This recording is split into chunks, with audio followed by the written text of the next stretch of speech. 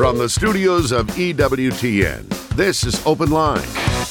Today's Open Line is recorded, so no calls, please. If you'd like to send us an email for a future show, the address is openline@ewtn.com. And as the announcer man said, welcome to a very special mailbag edition of EWTN's Open Line Monday with Father John Trigilio, who had something that he felt was more important than to be with us today. So we had to pre-record this mailbag program just for you.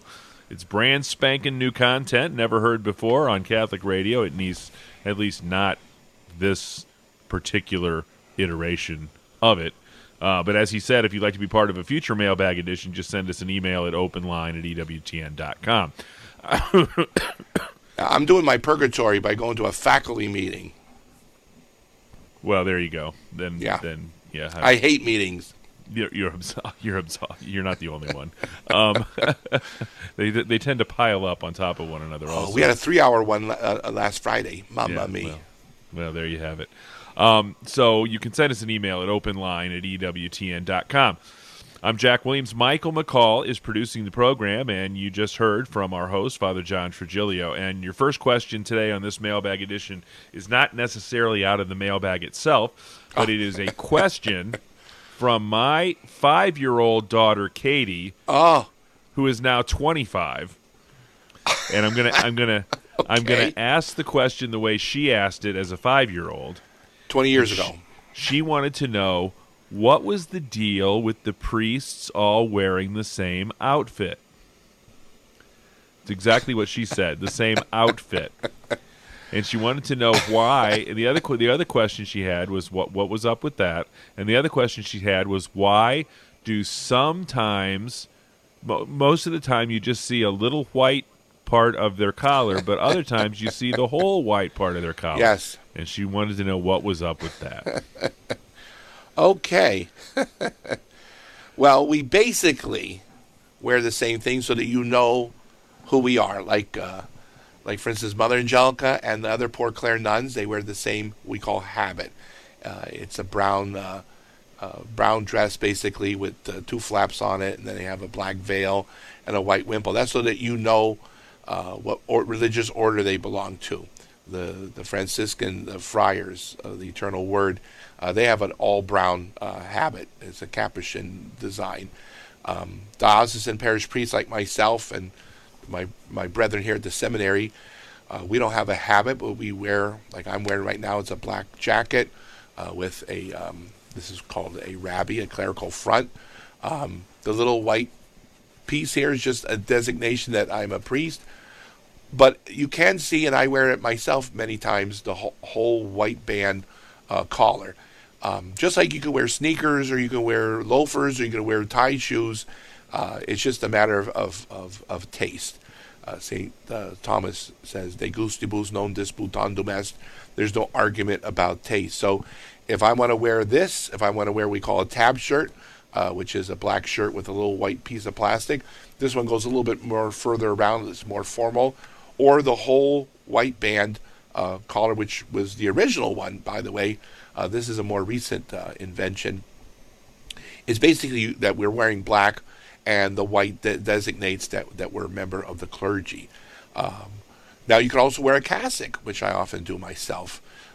Just like you might see cassocks worn by altar servers, the priest has an all-black cassock with a little white showing as well. That's how we designate, or people should be able to recognize us. Like a policeman wears a uniform, a soldier or sailor, they wear a uniform. My mother was a nurse for 45 years. She had a particular uniform she had to wear. So what we wear designates what we do for a living. We also have different pieces of what we call vestments when we're celebrating Mass. So the priest wears this colored chasuble that designates what the season of the year is. If it's Advent or Lent, it's purple, and Christmas and Easter is white, and so forth. The deacons wear something similar, but theirs is like what we wear, the chasuble, but has sleeves. So again, it helps you recognize, like when you go to Rome and you see the guys wearing red, those are cardinals. When you see the Pope in white, that tells you he's the Pope. When you see the priest wearing the black, he's a priest. The Swiss Guards, they got their uniform. So it just helps the people identify who we are, what our career is. This is the same daughter that on her the first Laetare Sunday that she remembered, when the rose vestments were broken out after Mass, she told Monsignor that she really liked his outfit. Again, I like when people would say, "You look good in pink." I says, "It's not pink. It's rose." It's rose. That's right. Very special mailbag edition of EWTN's Open Line Monday, so we're not taking your phone calls today. Nick wants to know why God allows abuse or torture.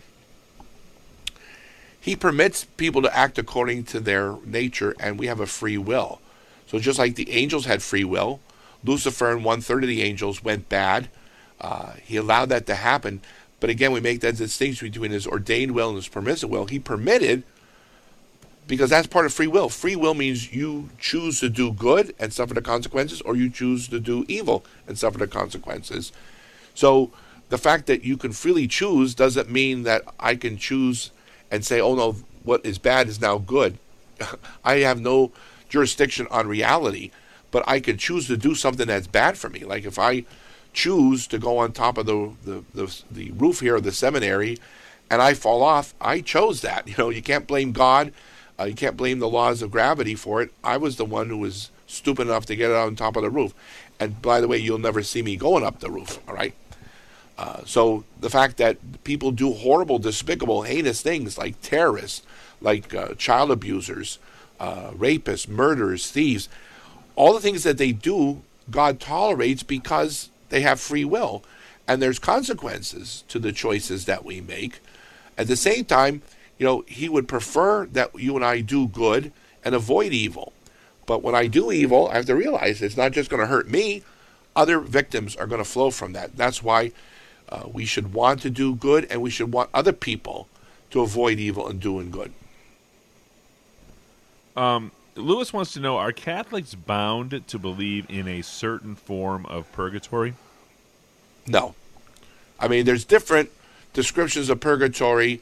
I mean, some of the saints, and again, when the saints talk about, their visions of purgatory, this is private revelation, so it's not the same as divine revelation. Hence, it's not dogma. You can believe it or not as it's described. And even with the case of Marian apparitions. I mean, I personally believe Our Lady appeared in Lourdes and Fatima, but if a Catholic were to say they don't, they wouldn't be excommunicated. They wouldn't be thrown out. They wouldn't be considered a bad Catholic. It's something that you can, and it's endorsed by the Church. It's approved, but it's not mandatory. Likewise, how purgatory is described, I know some saints depict it in different ways. I personally like the way that Father Benedict Rochelle, happy member, used to describe it. He said Dante described purgatory as a suburb of hell. You're close enough, you feel the heat and smell the stench, but you're not actually in it. But purgatory, from a Catholic perspective, is more like it's a suburb of heaven. You're close, but you're not in it yet. You can smell the good food, you can hear the singing and the laughter, but there's a wall, and you have to wait till you get through that doorway, which purgatory basically is. Again, a special mailbag edition of EWTN's Open Line Monday. We're not taking your phone calls today. Selena writes in, my husband is Church of Christ. He wants to know if there really is an unbroken line between Jesus and Pope Francis. Can you help me? Well, the line is between Peter and Pope Francis, but Peter was handpicked by Jesus, and he says, thou art Peter, and upon this rock I will build my church, and the gates of hell will not prevail. And Peter he died in Rome, and he's considered the first bishop of Rome. It's true St. Paul also was martyred in Rome, but St. Peter was considered the head of the Christian community. He brought Christianity to Rome. And then right after Peter, we have Linus, Cletus, Clement, Sixtus, all those popes that are mentioned in the Roman canon, the first Eucharistic prayer. And there is an unbroken chain from St. Peter all the way to Pope Francis, and that's easily shown in history. You can even go on Wikipedia. You can see all the names of those. Now, there were 70 years when the popes lived in France, but they were always the Bishop of Rome. They just moved to France for a while because it was too dangerous. We had a time when there was a couple other people who claimed to be Pope. Those are known as anti-popes, but there was never an occurrence where there was no Bishop of Rome other than the short period between when one died or resigned and another one took over. So that's why we say the Pope is the 266th successor of St. Peter. He's the vicar of Christ. So we don't want to necessarily say he's the successor of Christ, because nobody could succeed Jesus, but he's his vicar here on earth. Just getting started on a very special mailbag edition of EWTN's Open Line Monday with Father John Trigilio. If you'd like to be part of a future mailbag program, simply pick up your keyboard and send us an email. The email address is openline@ewtn.com. That's openline@ewtn.com. It's Open Line Monday with Father John Trigilio.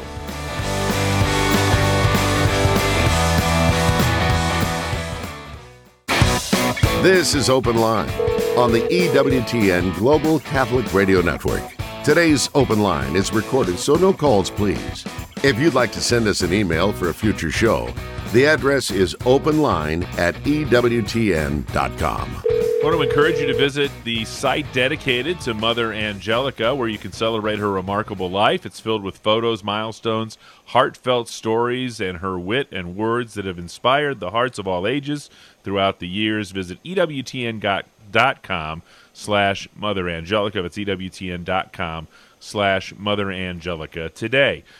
Again, it's a special mailbag edition of EWTN's Open Line Monday. Not taking your phone calls today, but if you'd like to be part of a future mailbag program, simply send us an email. That email address is openline@ewtn.com. John would like to know, is it true that praying to Mary was not present in the first 4 centuries of the Church? I would have to dispute that. Mary was always... you have, certainly in the Luke's Gospel, when the angel says, "Hail Mary, full of grace, the Lord is with you," we've had the ancient custom of invoking Our Lady's intercession, realizing that her intercession means she connects with Jesus, the one mediator. Intercessors are inferior in the sense that they're not perfect. Jesus is the one mediator between God and man because he is both divine and human. But Mary is the intercessor par excellence, and all the other saints in heaven are intercessors, and so are you and I here on earth. I get sick, I ask someone to pray for me. I'm not saying, hey, I don't need Jesus. I'm asking them to pray to Jesus for me. So yes, in the first 4 centuries, now granted, the first 300 years of Christianity, they were persecuted, they were hiding in the catacombs, so there was a lot that was done that not people were realizing, but you see pictures, images of Mary. There's also the beautiful tradition, not sacred tradition, but pious tradition. St. Luke himself painted an image of Our Lady. So devotion to Mary, in fact, the St. Mary Major in Rome, San Maria Maggiore, as it's called in Italian, is one of the oldest churches in Christianity and was dedicated to Our Lady. Again, a special mailbag edition of EWTN's Open Line Monday. Andy writes in, why did priests come with Christopher Columbus and others who came to conquer the New World? Did the priests bless the journey and the mission? Yes, they did. In fact, I'm glad they brought that up. Father Briganti and I had the wonderful privilege in 1992, which was the quincentenary of Columbus's discovery of America, which was in 1492. We went to the Christopher Columbus Museum, which was in Boalsburg, PA, just outside of Penn State. The Boal family married into the Columbus family, so to speak, and those two families merged, and they have the actual altar that was used on the Santa Maria, where Christopher Columbus had Mass celebrated every day. I believe there was a Dominican priest, we don't know who he is exactly, but Mass was celebrated at least on the Admiral's flagship, the Santa Maria, and we said Mass on that. And he brought priests to pray for the men, but also to preach the gospel to the natives who were here in the New World. So Alan wants to know, if God is all-merciful, why did Jesus say about Judas, better that he had not been born? Well, if Judas wanted to, he could have repented. And being God, Jesus would know that Judas, if he did not repent, he would have known that. It wasn't just suspicion or probability. In his divine intellect, he would have known that for sure, because God exists outside of time.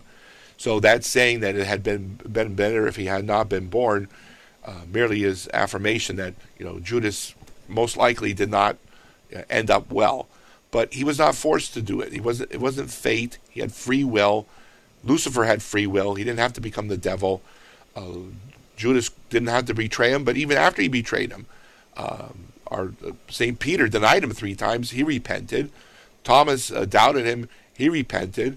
Other than St. John, the rest of them abandoned him at the cross on Calvary, but they repented. So Judas could have not done bad, or he could have repented after he did bad. But what he did at the end, only God knows for sure. Again, it's a very special mailbag edition of EWTN's Open Line Monday. Jason has an interesting question. He says, I have a hard time believing in God, but the fear of hell keeps me scared straight. What would you or the church say about someone like me? Hang in there. We make this nice distinction. I was just talking to the seminarians about the other day between perfect and imperfect contrition. When we go to confession, when we make an act of contrition, imperfect contrition is I'm sorry because I fear the pains of hell. It's imperfect, okay? It's still sufficient, okay? It works. The better position would be perfect contrition, whereas I'm sorry for offending God, not because of the punishment I'm going to get, not because I might end up in hell. I'm sorry because I offended God who loves me so much. It's like when I was a teenager and growing up, I didn't want to disobey my mom or dad because I'd get punished. And at one point, it was no longer necessary to punish me. Just to look on my dad's face or my mother's face of disappointment, that hurt more than the wooden spoon, which me and my brother saw quite a bit of, okay, growing up. So yes, your fear of hell is good, but it's not the best. And so you want to build on that and say, okay, it's just like a child. At some point you have to grow and say, okay, it's not enough me to avoid punishment. It's like, am I a law-abiding citizen because I don't want to go to jail? Well, that's a good motivation. But it's better to say I want to be a good, productive citizen because it brings me fulfillment. It's the right thing to do, as opposed to just merely staying out of jail. The same premise works in healthcare. The doctor says, well, it's good you don't have cancer, it's good you don't have disease, but the absence of disease doesn't necessarily mean that you are at optimum health. It's a step in the right direction, but just like you say, okay, there's no disease, am I doing better in my health? Could I do better? Could I enhance my overall health? And the answer is obviously yes. We'll keep with the building block basics questions here. CJ says, is it true that the primary mission of the church is to save souls? Yes. In fact, it's the very last canon of the Code of Canon Law, the 1983 Code. The salvation of the souls is the supreme law of the church. So that this is the reason why the church exists, to save souls. It's sometimes given the analogy that it's like the bark of Peter. It's the ship that gets us from this world to the next. The purpose of the church is to sanctify us through the sacraments, to teach us the truth through her magisterium, but also to worship God in the way he wants, through the sacred liturgy, through the 7 sacraments. So the purpose of the church is to make us saints. As Mother Angelica would say on her show, we're all called to be great saints. Don't miss the opportunity. Well, God just didn't say, become saints and work it out. He gave us the church as our Holy Mother in order that we can utilize the graces that come to us from God, and that he gave, like the sacraments to the church, he gave divine revelation to the church, he gave us the magisterium, he gave us the communion of saints. All this is part of our membership in the church, which we also call the mystical body of Christ. Daniel writes in, is sinning on Sunday different or worse than sinning on any other day? And then he also wants to know if in confession, does one need to confess the results of a particular sin? For example, if I overeat and experience pain as a result of that, do I need to confess the pain? Well, sin is bad no matter when you do it. It can be complicated, okay? You can compound the issue, not so much on the day, but let's say I as a priest, okay? If I miss Mass on a Sunday, it's bad enough that I'm supposed to, go to Mass or celebrate Mass. But because I can celebrate Mass, it's even worse because I could easily say Mass myself. It's not like if I'm a lay person and I can't get there, what am I going to do? But as a priest, I can do Mass, so that would make it worse. Or if I do anything that is scandalous, it's not only that I incur a sin, but now I'm scandalizing the faithful. That's why all these priests who did horrible sins of abuse, not only did they personally commit a sin, and they're guilty of that, but then they're also guilty of the scandal that they caused. So the context can be affected by the person's state in life. For instance, if I slap my brother, that's not a good thing, but if I slap, God forbid, my mother or father, that's even worse. So the situation can make it worse or sort of diminish the culpability at some degree. But whether or not you sin on Sunday, on Sundays we have special added bonus that we're asked to refrain from servile work that's not necessary. I should not use Sunday as the dump day and then say, well, Saturday's my day off. I'm going to have fun.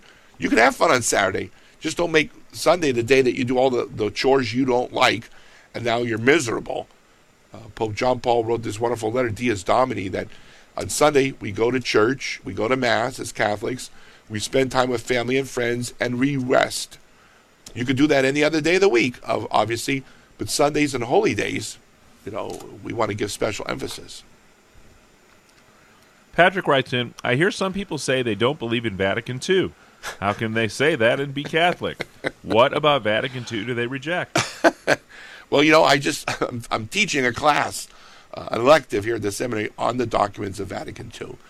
The Vatican Council is a legitimate council, as much as Vatican I, that defined papal infallibility, as much as the Council of Trent, which defined that there are 7 sacraments, no more, no less.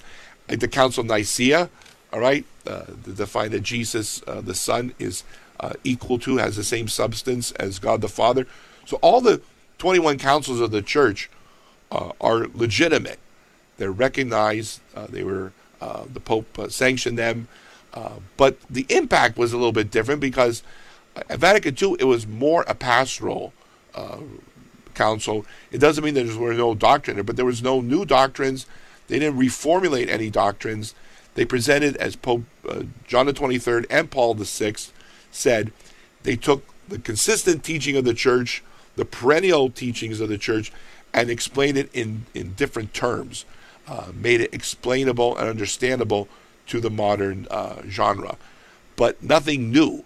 So what's in the Vatican Council, like when you read Lumen Gentium, it talks about papal infallibility. Well, that's nothing new. The fact that there's universal call to holiness, God wants us all to be saints, that's nothing new. It's just the way it was expressed, the words, the adverbs, the adjectives. People say what they may not like is not that they don't like Vatican II or the documents, it's how they may have been misappropriated. Pope Benedict the 16th made this very clear. There was actually 2 councils, in a sense. The actual council that wrote the documents, and then there was the fake, false council on how it was misinterpreted and abused by people who had their own agenda. Again, a very special mailbag edition of EWTN's Open Line Monday. Send us an email to be part of a future mailbag show, openline@EWTN.com. It's EWTN's Open Line Monday with Father John Trigilio.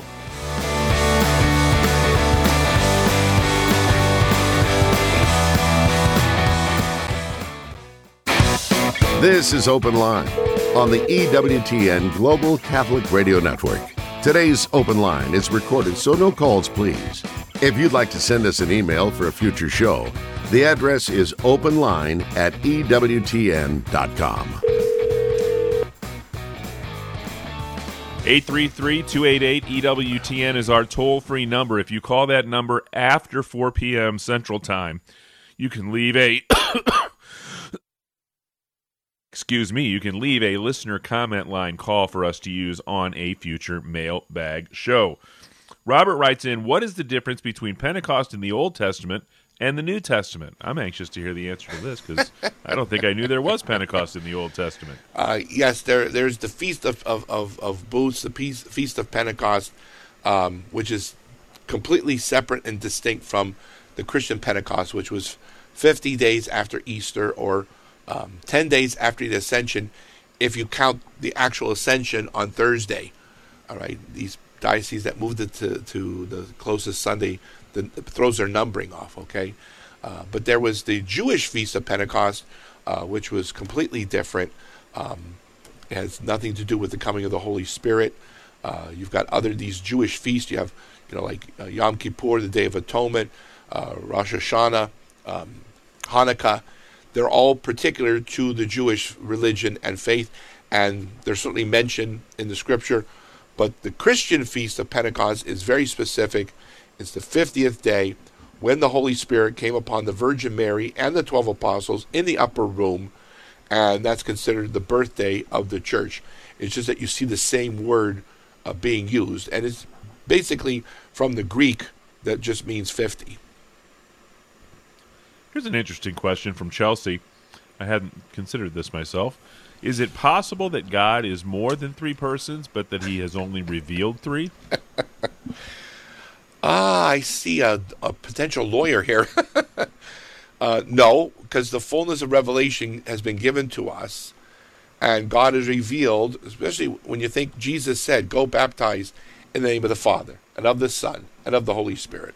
So if there's a person hiding somewhere, it makes no sense that God would only give us pieces of it. It's true that in the Old Testament, the Trinity is not fully revealed. It's implied, but it's not fully revealed. But once Jesus comes, he's the fullness of revelation. And he says, I'm sending, the Father and I will send the Paraclete, the Holy Spirit. So yes, the Trinity is a dogma of our faith, and there are no other, it's not a quadrangle, it's not, a pentagon where you got five people. It's three persons, one God. That's solemn, that's infallible, it will never change. There will not be any new... now, some people have tried to extrapolate and say, Catholics, you made Mary the fourth person. No, she is not. She's a creature. She was the mother of Jesus. She's the mother of God. The Council of Ephesus made that very clear. But the Trinity is Father, Son, Holy Spirit, end of story. Again, it's a very special mailbag edition of EWTN's Open Line Monday. We won't be taking your phone calls today. All right, we're into the back half of the show. It's time to get down to rubber meets the road questions, Father Trigilio. Jim wants to know, was the wine at the wedding feast of Cana and the Last Supper alcoholic? Yes, absolutely. I know some Christians, because they're not fond of wine or alcohol.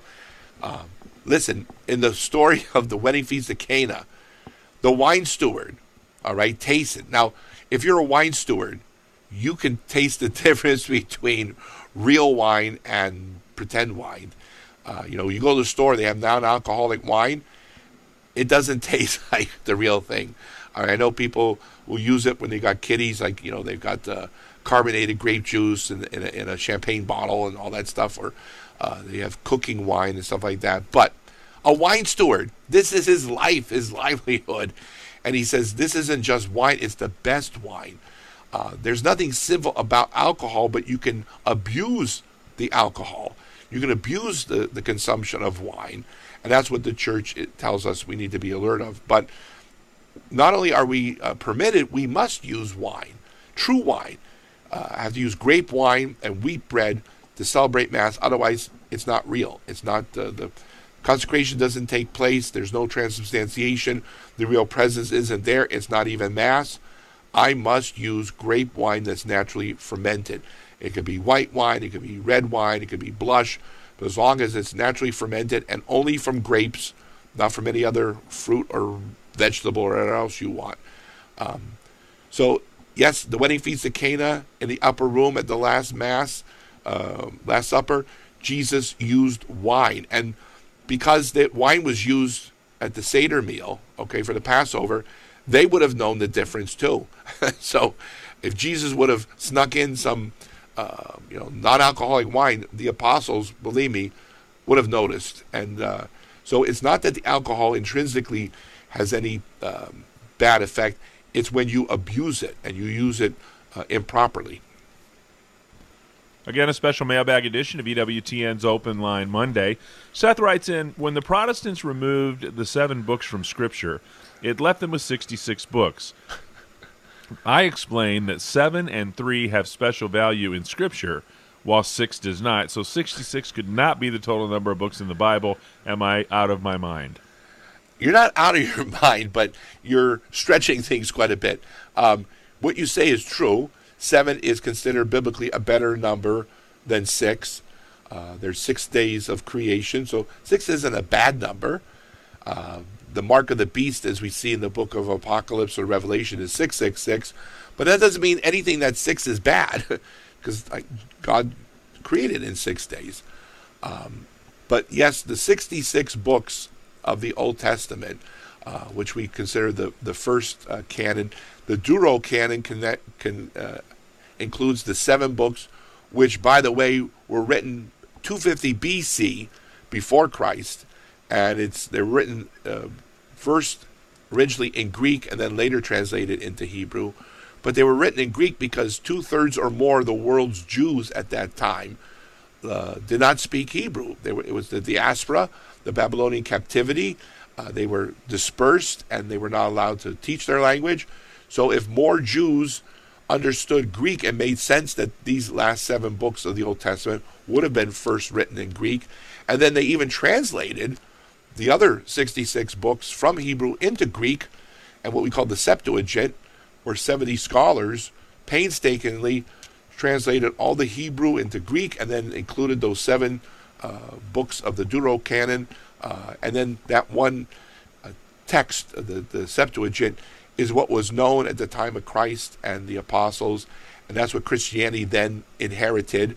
And when St. Jerome translated the Bible into Latin, that was part of the project. Bailey writes in, what historical proof is there of Peter being the first pope?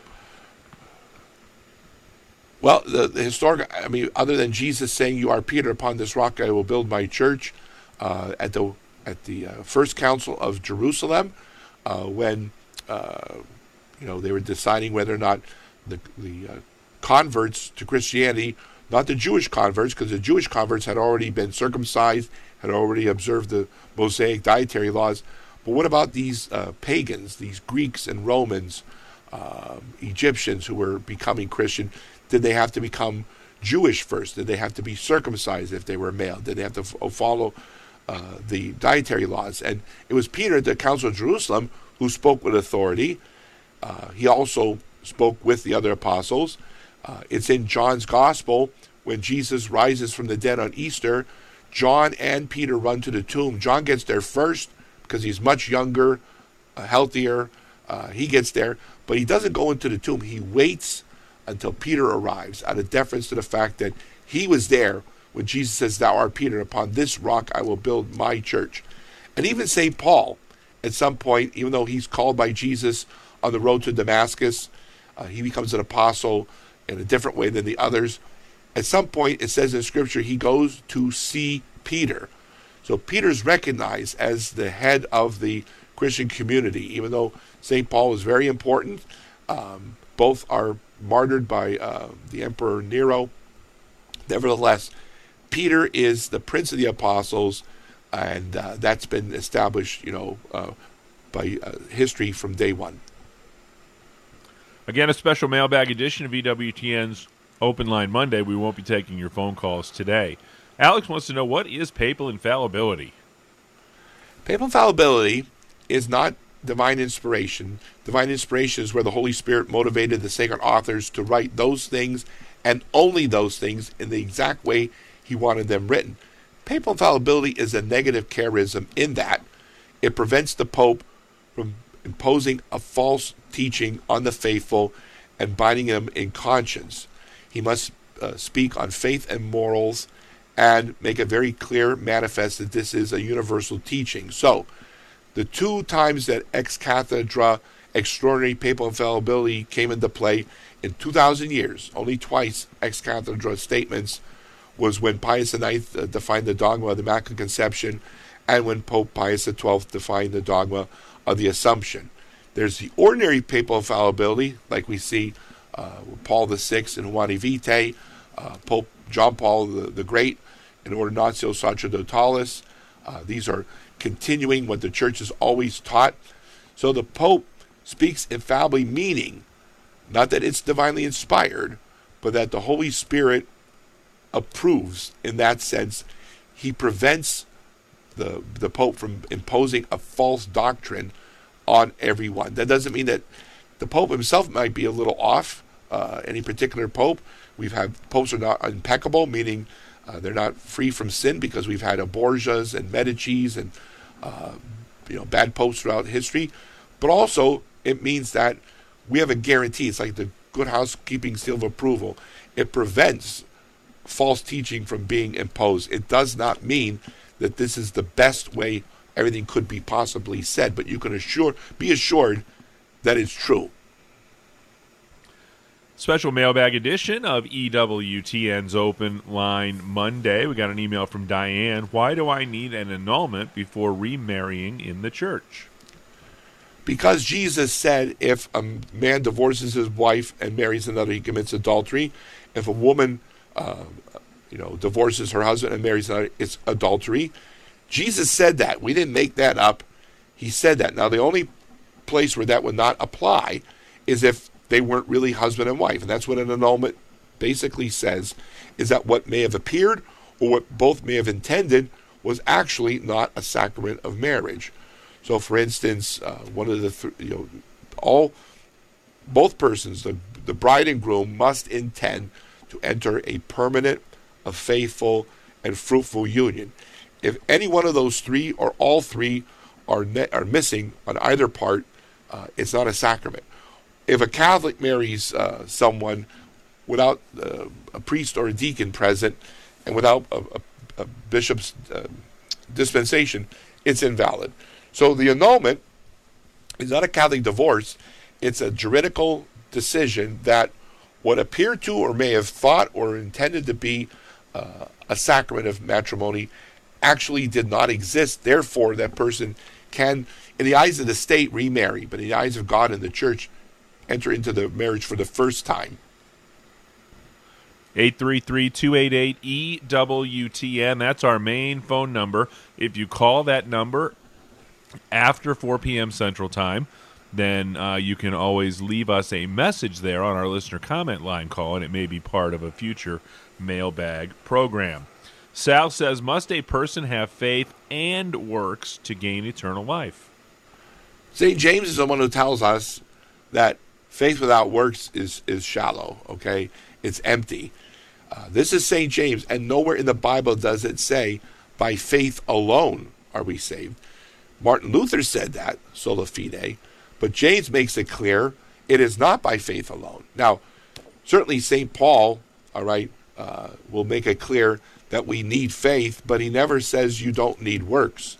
He never said faith alone is sufficient, but he makes it clear that you need faith. And the Catholic Church is not pitting good works versus faith. As Pope Benedict often said, and I tell this to my seminarians here, I quote him numerously times every day, Catholicism is a religion of both and not either or. So it's both faith and good works, just like Revelation is both sacred scripture and sacred tradition. And I've got an email from Nicola. She says, I have trouble fully agreeing with the church's teaching on abortion. I don't think it's right to force someone to do something against their will. Can I hold this position and still be in full communion with the Catholic Church? Well, I'm glad she posed that question that way, to force someone against their will, because an abortion is forcing the death of the unborn child against their will. the unborn child is not asking to be destroyed, is not asking to be terminated, is not asking to die. They're not able to, but they're not saying, please kill me. So it's not that we're imposing our will against the will of the mother, is that she has to respect the fact that this new human being within her also has rights, also has a free will. Prior to conception is a whole different matter. I mean, the fact that, that conception took place, that was a free will act by mom or dad or boyfriend and girlfriend. But once the baby is conceived, there's a human soul. The DNA of that embryo is distinctly human and distinct from mom and dad. It's not an exact replica. It means it's an individual human being.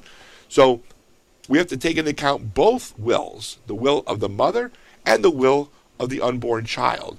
So we're not saying in any way, if I say you're not allowed to murder someone, you can't go into a store and rob someone, or am I imposing my will? No, I'm respecting the fact that people have a right to their property, they have a right to their life, they have a right to safety, and that can be taken by someone else who says, but I choose to do that. Again, a very special mailbag edition of EWTN's Open Line Monday. No phone calls today. Edward says, I am starting to read the Bible. Which gospel should I start reading, and which is the best translation to read? Oh, wow, a lot there. I would say start the way the Bible starts. Matthew, Mark, Luke, and John. This has worked for centuries, or for millennia, I should say. Read them in that order. You can read them. There's, I think Jeff Cavins has a way of reading the Bible chronologically. You could do it that way. You could read it from Matthew all the way to the end of St. John. That's one way that you could do that. Reading the scriptures in their proper order is always helpful, but you don't have to do it that way. Be sure to check out The Doctor Is In tomorrow afternoon and every afternoon at 1 p.m. Eastern Time, Monday through Friday. Dr. Ray takes calls and talks about family, marriage, and relationships. The Doctor Is In tomorrow afternoon, 1 p.m. Eastern Time, right here on EWTN Radio. Scott writes in, if I go to confession and confess my sins, receive and complete my penance, will I still have to pay for that sin when I die? Maybe. I don't know. Purgatory is the temporal punishment due to sin. So if you have not, in a sense, paid the price, then, purgatory will be in order. But some people do their purgatory here on earth. It's true, Jesus died for our sins, but the penalty, of those sins, the consequence, it's like if I wound myself and then that wound heals, but there's a scar. All right, the wound is healed, but there's still a scar. So purgatory helps us get rid of the scar. Jesus is the one who heals us by divine grace, especially through the sacrament of baptism and penance. But the residual of that, it needs to be attended to. So that's why we either expungate or purgate our temporal punishment here on earth by offering up our sufferings, or we do it in the afterlife in purgatory. Adam says, people say God forgives and forgets. Why is there purgatory? Well, people say that, but the Bible doesn't say that. There is nowhere in the Bible at all where it says forgive and forget. I don't know if it was Ben Franklin who came up with that, or somebody else from history. God's never said it. It's never in sacred scripture, and it's not in sacred tradition. Because if you can forget, there's no need to forgive. If I forgot what you did to me, first of all, how could I forgive what I forgot? And why would I need to forgive if I forget? The point is that God remembers everything we do, and we remember. We remember with precision when someone's hurt us, insulted us, betrayed us. We remember the day, the time, the latitude, the longitude, everything.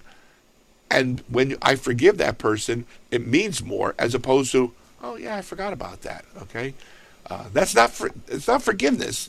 So forgetting just happens by human nature. But when we remember and forgive, then it's meritorious. Jason wants to know, if a person dies in a state of mortal sin, what happens to their soul? They go to hell, but they send themselves to hell. Dying, and why we call it mortal sin? Because it kills the life of grace. The soul, in a sense, is killed. It chases away the indwelling of the Holy Trinity. Sanctifying grace leaves, because in essence, mortal sin kicks God out of the house. It's like God comes to visit, wants to live with you, and then when you commit mortal sin, you're throwing him out the front door. So dying in mortal sin is deadly to the life of grace, and yet God can raise us back to life through the grace of the sacrament. Again, it's a very special mailbag edition of EWTN's Open Line Monday, so we're not taking any phone calls today. Chuck says, in Scripture it says that Jesus grew in wisdom and understanding. Was he born with supernatural knowledge, or did he progressively grow in his knowledge? Well, good question. The Council of Chalcedon makes it clear Jesus has two natures, human and divine, but one divine person. In his human nature, he has a human intellect, a human will. In his divine nature, he has divine intellect and divine will. His divine intellect is the same divine intellect the Father has, and the Holy Spirit, the Son. All three share the same divine intellect. So what one knows, all three know. What one wills, all three will. In his human nature, however, his human intellect is finite. And his human intellect, he had to learn how to walk, how to talk. He had to learn how to hold a fork and a knife. He had to learn all the things that you and I learn as human beings. He had to learn because his human intellect progressed in knowledge just like ours do. Because if it didn't, it wouldn't be human. Humans, we have acquired knowledge. All right, St. Thomas makes that very clear. Angels have infused knowledge. Human beings, we have acquired knowledge. We abstract from reality, and then we come up with ideas. We learn how to do things. Angels had everything they would ever know poured into them, infused into them. God is truth itself, so in his divinity he knew everything, but in his humanity he had to learn some things just like we did. Otherwise, he would have been pretending to be human, and that's the heresy of Docetism. Ken writes in, do we as Catholics have a responsibility to avoid public behaviors that may be scandalizing our non-Catholic brethren, though the action itself may not be wrong? Yes, this is called public propriety, where you don't want to cause scandal, even though you've got good intentions, good motives, and the act itself may be neutral, but it could be perceived by a normal, rational person as being wrong. So give you a good example, as I use this in class. I could go to a bar at 3 a.m. and just have iced tea or Pepsi or Coke or whatever, and lemonade. I'm not getting drunk. It's not a girly bar, okay? But people see me coming out of a bar at 3 a.m.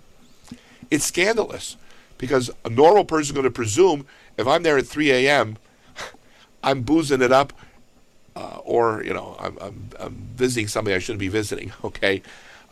So avoiding scandal. That's why couples who live together and say, but we're not sleeping together, you're still causing scandal because you're not husband and wife.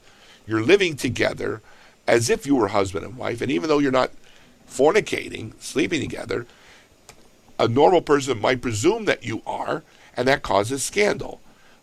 Even St. Peter had to be reminded by St. Paul not to cause scandal. He wasn't doing anything sinful, but St. Paul said, you got to be careful. You could affect someone of a weak faith. So, again, it's not enough to say, well, I'm not doing anything particularly wrong. I can't do things that have the appearance of wrong. And finally, Corey wants to know, is Jesus the only mediator to God? Yes. St. Paul makes that very clear. There's one mediator between God and man, because Jesus, as I just mentioned, is both God and man. He's human and divine. One divine person, but two natures. So he's the only one that could be the mediator. Mary and the saints are intercessors, just as Jairus was an intercessor, just as Paul was an intercessor, just as you and I are intercessors, but one mediator, Jesus Christ. Father, would you leave us with a blessing? Benedicat vos omnipotens Deus, Pater, et Filius, et Spiritus Sanctus. Amen. Amen. On behalf of our host, Father John Trigilio, our producer, Michael McCall, I'm Jack Williams. Thanks so much for listening to this very special mailbag edition of EWTN's Open Line Monday. Back at it tomorrow talking faith, family, and fellowship with Father Wade Menezes. Until we get together then, God bless.